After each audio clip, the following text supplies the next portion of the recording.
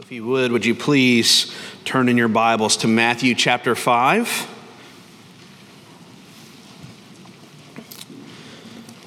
If you haven't been around this summer, we have been looking through one of the most famous sections of Scripture, the Beatitudes, in Matthew chapter 5, 3 through 10.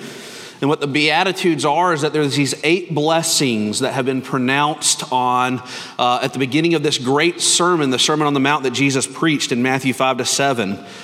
And so the Sermon on the Mount there's this central message of it. And it's about the kingdom of God and how we're to live our lives as kingdom citizens. And so there's a new regime coming, and there's a way that we are to live.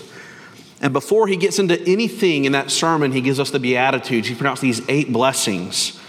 And so far, we've looked at 4 of the Beatitudes this summer. We've looked at what it means to be poor in spirit and mourners and meek and those who hunger and thirst for righteousness. And so those first 3 Beatitudes, they're the Beatitudes of need. It's this posture that we're to have as we approach God, that we approach God from a position of need, that there's nothing in our hands that we bring.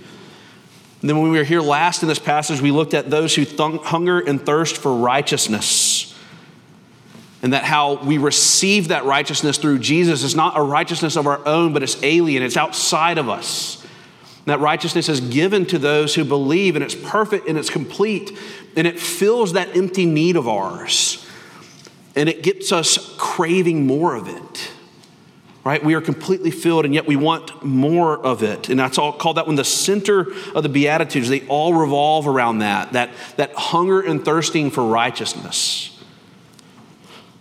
And so far we have this idea that we approach God empty, nothing in our hands, and we're filled with his righteousness. And so the next 3 Beatitudes is what I like to call the Beatitudes of deed. What do we do now? After we're changed, after we have this new righteousness within us, do we remain the same, or does that change our lives? And what are we to do? It's the Beatitudes of deed. It's what you do. And so there's another way we can look at the Beatitudes here. If you want another one, you can divide it up into 4 and 4. The first 4 are our attitudes towards God, and the last 4 are our attitudes towards each other, towards our fellow man, our neighbor. And this is really cool because when Jesus is asked, what's the greatest commandment in all of Scripture? And he responds by saying, love God and love others. And that's what's broken down here in the Beatitudes, how we love God, and now we turn our attention outwards. How do we love others? And so that's the breakdown of the Beatitudes. And so here's the thing that you need to get this morning before we dive into these Beatitudes of deed today. I know many of us have been traveling, might have missed the first 2, but if we skip the first part of the Beatitudes and how that relates us towards God, and we just focus on our attitudes towards other people, we run the risk of thinking that to have this good life, to have the happy life, there's just a checklist of things for us to do. But there's a reason that there's this talk of need and righteousness, that it comes first, and it's because of 1 John 4:19. We love because he first loved us. And so there's a temptation for us to hear this today and think, I just got to do these 3 things and I'm good. But those are what is born in the person who believes. There's a heart change involved in this. And so having been filled with Jesus and what he's done for us, we now turn our attention outwards towards others. And that's essential for us to see today, to see where our righteousness comes from. It's not from what we do, because remember, we come nothing in our hands. There's that neediness that we have. But we love because we're first and foremost loved. We are objects of affection, and that awakens us to be able to love other people. And so we've got to understand that as we talk about these Beatitudes today. So let's again return to this familiar passage. Starting in verse 3, I'll read the whole thing, but we'll be particularly focusing on verses 7 and 9 this morning, if you would follow along with me. Blessed are the poor in spirit, for theirs is the kingdom of heaven. Blessed are those who mourn, for they shall be comforted. Blessed are the meek, for they shall inherit the earth. Blessed are those who hunger and thirst for righteousness, for they shall be satisfied. Blessed are the merciful, for they shall receive mercy. Blessed are the pure in heart, for they shall see God. Blessed are the peacemakers, for they shall be called sons of God. Blessed are those who are persecuted for righteousness' sake, for theirs is the kingdom of heaven. That ends the reading of God's word for us this morning. And before we go forward, we need his help to understand it. So would you pray with me? Father, we are weak, puny sinners, and our minds are finite, and we are trying to grasp something that is infinite this morning. And so, Father, as we dive into your word and talk about these next three Beatitudes, we ask that you teach us, that you would illumine our minds and illumine our hearts, that we would understand this text and that we would understand it rightly. And so, Father, help us this morning to look past the sins of the one preaching and to see our Savior this morning. And so we pray this in the name of him. Amen. Well, as most of you know, before I moved to Tupelo, I lived in South Mississippi, in Laurel, Mississippi. And when I was there, I worked for a church, and our church had a relationship with a ministry in town. It was a halfway house. And our church, we donated a bus to them. Their members of the halfway house would come and join our church for worship service on occasion. We did several different things to help out with this halfway house. But it wasn't a typical halfway house like you would imagine. It was run by a tiny elderly lady, and her name was Miss Polly. She went to be with the Lord just a few weeks ago, early in July. But there's men that would go to this halfway house, rough people, and they respected Miss Polly. She devoted her whole life to helping people who were down and out. She devoted her whole life to helping people get back on their feet. And she did it all for nothing in return. And I love the name of her ministry. She called it Love in Action. Love in Action. And so it's one thing to say that you love people, or even take a step further and say that you love ex-convicts and addicts, but it's another thing to do something and deal with them and to show it. And so I was reading Miss Polly's obituary, and it described her as a surrogate mother to many people. And I read several comments sharing about the role that she played in people's lives, loving them, helping them on their road to recovery. And so what Miss Polly did for so many people was that she put love into action. She made it tangible, right? It wasn't just an emotion or a feeling or a theory, but that it was put into practice. And so that halfway house was the embodiment of her love for those who many consider unlovable. And so it's love in action. And so this is what we have kind of going on here in our text this morning in the Beatitudes. Verses 7 to 9 brings up three more. It says, blessed are the merciful, the pure in heart, the peacemakers. And so if the first three Beatitudes were the Beatitudes of need, then these three Beatitudes are the expression of those. It's how we turn it outwards to other people. This is what I mean. Being poor in spirit expresses itself in showing mercy. People who know their sin can be more patient with other people's flaws. Right? It expresses itself through showing mercy. Being a mourner of sin and hating our sin expresses itself in being pure in heart. And so if we look at our sin, we mourn over our sin, then we have some motivation to root it out of our lives. Being meek results in peacemaking. The meek, they're gentle, they're lowly, they're not assertive. And so it results in being able to put aside pride or disagreements in the pursuit of peace. And so it's the Beatitudes of need that are now being placed in action. And so these three answer this question about the good life is, how are we now to live? If we're to possess the good life, the happy life, what does that look like? And so today I only have 2 points for us again.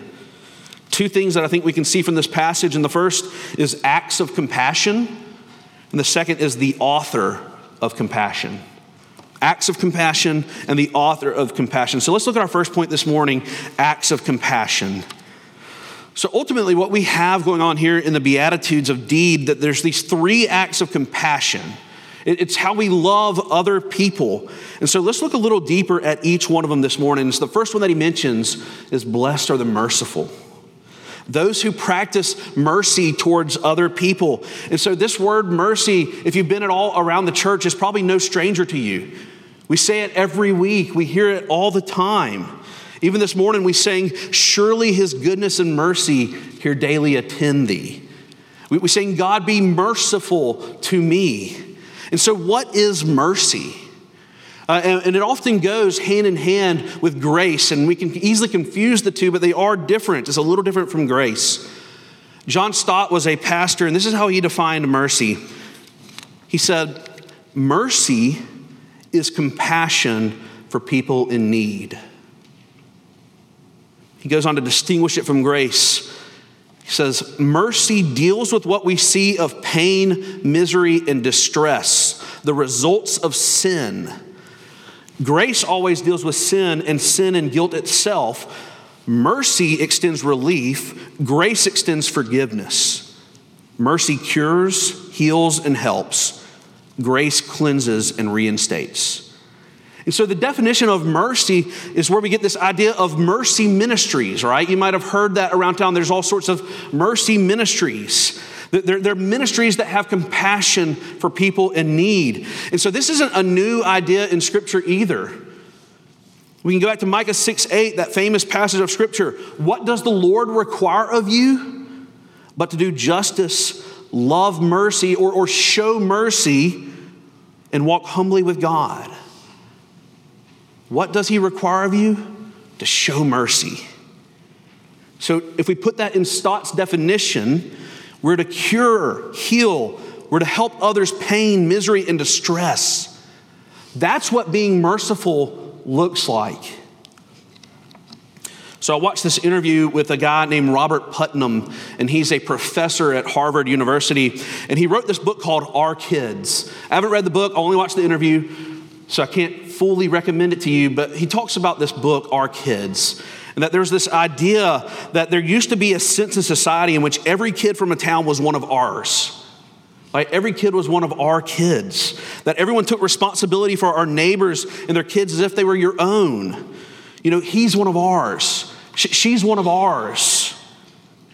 So many of you probably grew up with people, with neighbors who treated you that way, that you were one of theirs. I remember there was a man in my church named Jack Laws. He's gone to be with the Lord now, but I don't know why, but he loved me. He cared for me. He took a special interest in me, and I never did anything to receive that. He just took me as ownership of his own. And so what Putnam argues is he says that whenever someone fell, they were all there to help pick them up. And he argues that we've lost that as a society, as a culture. As another commentator put it, talking about mercy, he says it's loving so deeply, so fully, and stubbornly that we refuse to budge until everyone, including the most vulnerable of society, can flourish and thrive. That's what mercy looks like. And so how are we doing at this? So I think if we were to take an honest assessment of our lives, it would show that we find showing mercy something that's hard to do. And so maybe I'm just speaking for myself here, but mercy can be hard to put into practice. And so if I had to guess, none of us are perfect at this, that we all struggle showing mercy and being merciful. And so I think there's two phrases in our culture that really get at the struggle with how it is to be merciful. The first is this, it's don't get mad, get even. Right? Whenever someone does something against you, is forgiveness on the table, or is there just this desire to get even? You know, pay back what just happened to you. Another phrase that we've all heard is he did it to himself. She did it to herself. You ever had the opportunity to help someone out of a bad situation and didn't because they did it to themselves? And so this is where opposite world again comes into play here in the Beatitudes. You see, Christians, we're supposed to be different. And so I want us to think just for a moment about what the world's definition of mercy is. And I see it all the time in pop culture. You can go back to the 90s and see it in music there. But there's one recently that I think illustrates it really well, and it's Miley Cyrus, everyone's favorite artist, right? She has this song and this line where she says, "Forget the haters, only God can judge us. Only God can judge you." But it effectively means this: mercy means not being judgmental. Therefore, you can do anything you want. But the biblical meaning of mercy, true mercy, involves acknowledging that there's this thing called sin, that sin is real, and that so many problems of our life stem from sin. And if sin is real, then the consequences of sin is real. Romans 6:23, the wages of sin is death. And so because of the sin in our lives, we deserve death. But the good news of the gospel is that we don't get what we deserve. Instead, we get mercy. Right? Blessed are the merciful. Romans 5:8 says this. He says, "But God shows his love for us in that while we were still sinners, Christ died for us."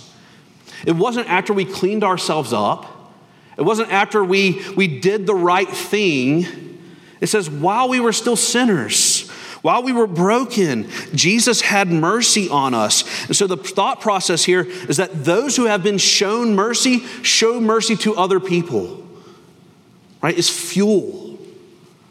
Those who've received mercy then go and show mercy to other people. The second act of compassion that Jesus says is, "Blessed are the pure in heart." Now, I could probably record myself and say, this is a hard one for us to do on every single one of these. All right, we could play it over every time we read one of these Beatitudes because this one's no different. It's hard for us to be pure in heart. And so one of the difficulties we see this is in peer pressure. It's that we have this pressure to conform to others around us, whether it's at school and you're a student, whether it's at work, whether it's on the golf course or on a work trip. It doesn't matter. We have this pressure to conform. Maybe your friends are gossiping about someone and there's this pressure to join in. Maybe there's folks at school that are being mean and rude and picking on someone, and there's that pressure to join in, to conform. Have you ever felt that pressure to go along with what others are doing? I mean, we've all been there. And so what happens then if you don't join in on that is that you stick out like a sore thumb. Like, why is Jeremy being so like that? You know, that's not weird. That's not right. And so if we're to stand up to it, it could make us extremely unpopular. It could alienate us. Don't want to invite the fun sucker around. You know, if the world had its own beatitude for this, it might say something like this: Blessed are those who compromise their morals. Blessed are those who don't stir the pot. But again, for Christians, it's supposed to be different. Ian Duguid, one of my heroes, you all know, he says this beatitude is like saying, blessed are the uncompromised, those whose hearts are filled with purity. Okay, Jeremy, I hear you, but what's the big deal about compromise? I mean, you're a history guy. You like the great compromiser Henry Clay. What's the big deal about compromise? It's not like I'm abandoning God or anything. Well, I'll let the psalmist answer that question. Psalm 24, 3-4, we used this a few weeks ago in our liturgy, actually. But the psalmist writes in Psalm 24, who shall ascend the hill of the Lord, and who shall stand in his holy place? Meaning, who can go into God's presence? Who can go before God? And here's the answer. He who has clean hands and a pure heart, who does not lift up his soul to what is false and does not swear deceitfully. And so what David is saying here in Psalm 24 is that without perfect purity of heart, no one can stand before God.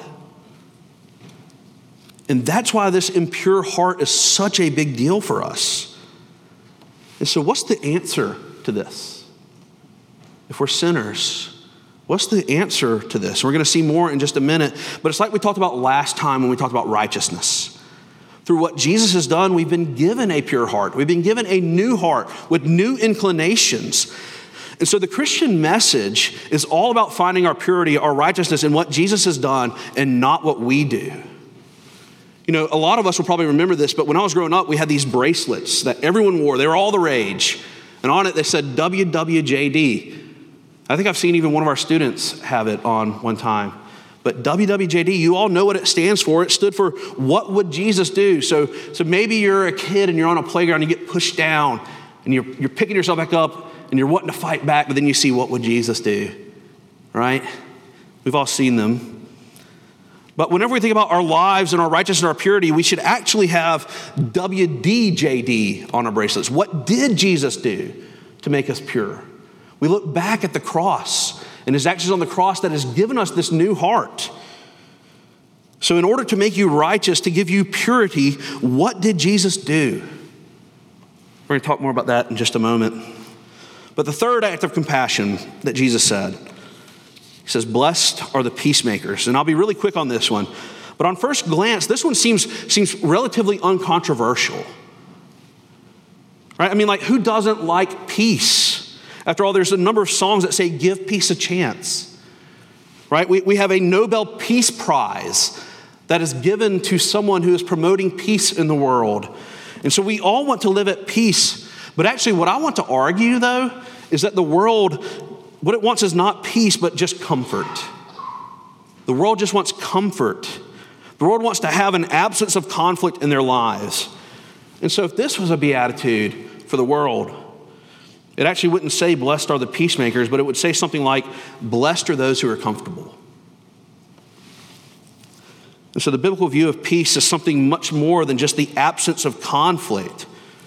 What peace is, according to the Bible, is the restoring of relationships, taking what's been separated and bringing back together. It's reconciliation, right? And it's two directions. It's vertical and it's horizontal. It's reconciliation with God and reconciliation with other people, the people around us, bringing us back together. That's what peacemaking is. It's living together in a community that's in harmony with the way that God wants it to be. And so what this beatitude is all about, it's about being in the business of restoring relationships. Restoring relationships. Peace with God, peace with our neighbor. In fact, Romans 12:18 instructs us, it says, if possible, so far as it depends on you, live peaceably with all. Restore relationships with all. So if we read that by ourselves, we might think it just means don't go picking fights with people. Don't step out of line and do something wrong. But let me read the whole context for you in Romans 12. And so this is right after Paul says, live in harmony with one another. He then says this from Romans 12:17-22. This is what peace looks like, by the way, y'all. Repay no one evil for evil, but give thought to do what is honorable in the sight of all. If possible, so far as it depends on you, live peaceably with all. Beloved, never avenge yourselves, but leave it to the wrath of God, for it is written, vengeance is mine, I will repay, says the Lord. But here you go, listen. To the contrary, if your enemy is hungry, let him starve. No, that's not what it says. If your enemy is hungry, feed him. If he is thirsty, give him something to drink, for by doing so you will heap burning coals on his head. Do not be overcome by evil, but overcome evil with good. So you ever had someone out to get you? Someone who just had it for you? Someone who hurt you? Someone who did something wrong against you? How do you respond when that happens? You know, sometimes we might try to retaliate, pay them back, give them a taste of their own medicine. Sometimes we ignore it and not think about it and just say, I'm not going to worry with that. But what Paul says here, the way of peacemaking is to repay evil with good. And so this is something that Jesus even teaches in the Sermon on the Mount. If you still have your Bibles open, look down at Matthew 5, verses 40-41. Actually, starting in verse 39. So Jesus again speaking here, continuing on in the Sermon on the Mount. If anyone slaps you on the right cheek, turn to him the other also. If anyone would sue you and take your tunic, let him have your cloak as well. And if anyone forces you to go 1 mile, go with him 2. And so we're to go above and beyond when making peace and resolving conflict. That's what Jesus is teaching here. And so for more on this, there's a great book. Ken Sande has a book called The Peacemaker. Recommend it to y'all if you want to know more about what peacemaking and resolving conflict looks like. But these are the acts of compassion, right? The acts of compassion, the beatitudes of deed. If our righteousness, if our salvation is found in Christ, then now we go about living life as a follower of Christ. And so Jesus says here, blessed are the merciful, for they shall receive mercy. Blessed are the pure in heart, for they shall see God. And blessed are the peacemakers, for they shall be called sons of God. So that brings us to our second point this morning, the author of compassion. And so I'll be really quick here. But in our last 2 sermons on the Beatitudes, I mentioned that before any of these Beatitudes describe us, they describe Jesus, right? Before they describe anything about us, they first and foremost describe Jesus. And so we have a portrait of what Jesus looks like in these Beatitudes. And so these actions here, they're the actions of Jesus. And so he's the author of all compassion. And he did them all not just a little bit, but he did them perfectly. And so as we pursue being merciful and pure in heart and peacemakers, ultimately what we want to do is become more like Jesus. And that's what sanctification is, this process that after you're justified, after you've been saved, this process of becoming more and more like Jesus. We want to look like Jesus. That's what Christians want. And so we said this last time too, but having been filled with Jesus' righteousness, we want more to where it's even overflowing. And so the way that we're able to do acts of compassion in our life is because of the author of compassion working within us. So consider how Jesus dishes out mercy. Philippians 2 tells us that he left glory. He left the Father's side to become a human. For our sake, he knew what it was like to be tired. He knew what it was like to be sick, to be sad. He knew what it was like to experience pain. And he didn't come as a king, though he could have. He didn't come rich, but he could have. But he came instead to be a servant. He washed people's feet. We think feet are gross. Jesus washed people's feet. He healed them. He taught them. He did all these things so that he could show us mercy. And again, Ian Duguid tells us the point here. It says, our hearts are only moved to mercy to the extent that we remember and ponder the depths and riches of God's mercy. Our hearts are only moved to mercy to the extent we remember and ponder the depths and riches of God's mercy. And so as we seek to do mercy, we look at the mercy that's been given to us. Again, fuel. What about how Jesus is pure in heart? I've touched on this a little bit already this morning, but Jesus' heart was completely pure. Hebrews 7:26 describes Jesus as holy, blameless, and pure. And 1 John 3:3 makes this purity applicable to us, and it says, and everyone who thus hopes in him, Jesus, purifies himself as Jesus is pure. Right? There's a commentator, Colin Kruse, and he says this means the hope of being like Christ in the future expresses itself in an effort to purify oneself to be like him in the present. If that's not enough for you, John Calvin, he says it this way: if we hope in him, talking about Jesus, it cannot be but that this hope will excite and stimulate us to follow purity. For it leads us straight to Christ, whom we know to be a perfect pattern of purity. And so we sang it just a few moments ago. God be merciful to me, Psalm 51. There's this line in Psalm 51 where David cries out, create in me a clean heart. Renew a right spirit within me.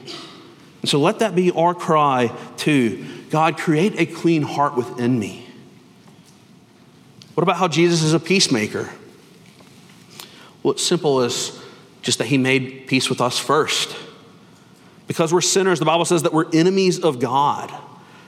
Romans 5:10 says, while we were enemies, we were reconciled, made peaceful to God by the death of his Son.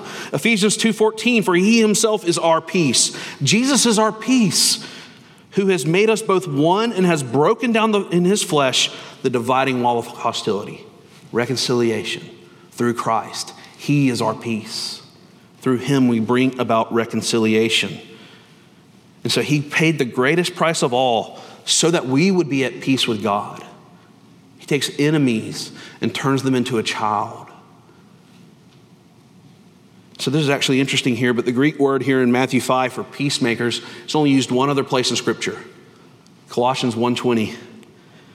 Colossians 1:20 says this, is talking about Jesus.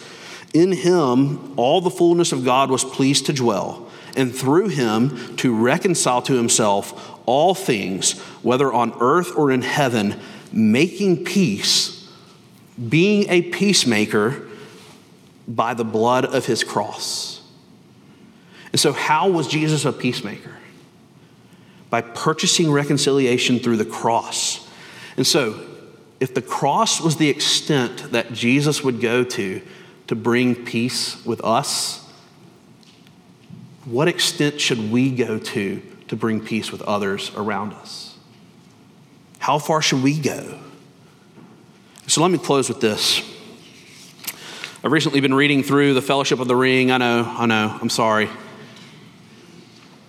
But I think I actually have something here that I don't know if we've ever told here from this pulpit. So recently been reading through The Fellowship of the Ring, and there's a character in the book that I really like, and he's been called the 10th member of the Fellowship. It's Bill the Pony. Those who've been around, y'all can let me know if Bill the Pony has been talked about here before. But Bill the Pony, when Aragorn and the hobbits find Bill the Pony, he was owned and he was mistreated by this mean character named Bill Ferny. And it says that when you meet Bill the Pony, he's described as a poor old half-starved creature, bony, underfed, and dispirited animal, right? Like an Eeyore type. After some time with the party on the way to Rivendell, they start to see Bill's health improve. And they remark how astonished they are when they see his health improve in the wild compared to his former home. And so Bill the Pony carried all their gear, and at one point it carried even Frodo when he couldn't walk. And so he began to improve, and that his morale improved. He's like a real character. But I love this line in The Fellowship when it talks about the pony as they near Rivendell. It says, in the last few days, the poor beast had improved wonderfully. It already seemed fatter and stronger and had begun to show an affection for its new masters, especially for Sam. And so Bill the Pony went with the party all the way to Moria. And you see, once Bill got a new master and showed him new affection, he loved that master. He wanted to participate in the master's goals and plans. Even though he was just a pony, the Fellowship treated him with kindness, care, and respect, and he received that love and turned it into being more than just a pack animal for them. He was a friend to Sam. That when he leaves, Sam is heartbroken, right? So he's more than just a pony. And so Bill the Pony, his life was changed, and he sought to do for the party what had been done for him. And so it is with the Christian life. When we encounter Jesus' mercy, his purity, his peacemaking, it should then make us want to turn around and be like Jesus to others, to be merciful, to be pure, to be peacemakers with other people. Again, these Beatitudes, they're about the happy life, the good life. How can I have that? And so happy is the one who does these things. The ones who are engaged in his mission of engaging the world. And what an opportunity we have. What an opportunity we have as followers of Christ in a world where we just read about this morning how in England less than half the population identifies as Christian. There's a lot of hurt. There's a lot of brokenness. And so because he's done all these things for you, shouldn't that then encourage us to turn around and practice mercy? To cultivate a pure heart within us and to be peacemakers. And surely if he's done these things for you, he will help you do them for others. And so my question for you this morning is, are these markers of your life? Have our hearts been so changed by the gospel and what Jesus has done for us that we turn around and we do that for others? Let's pray.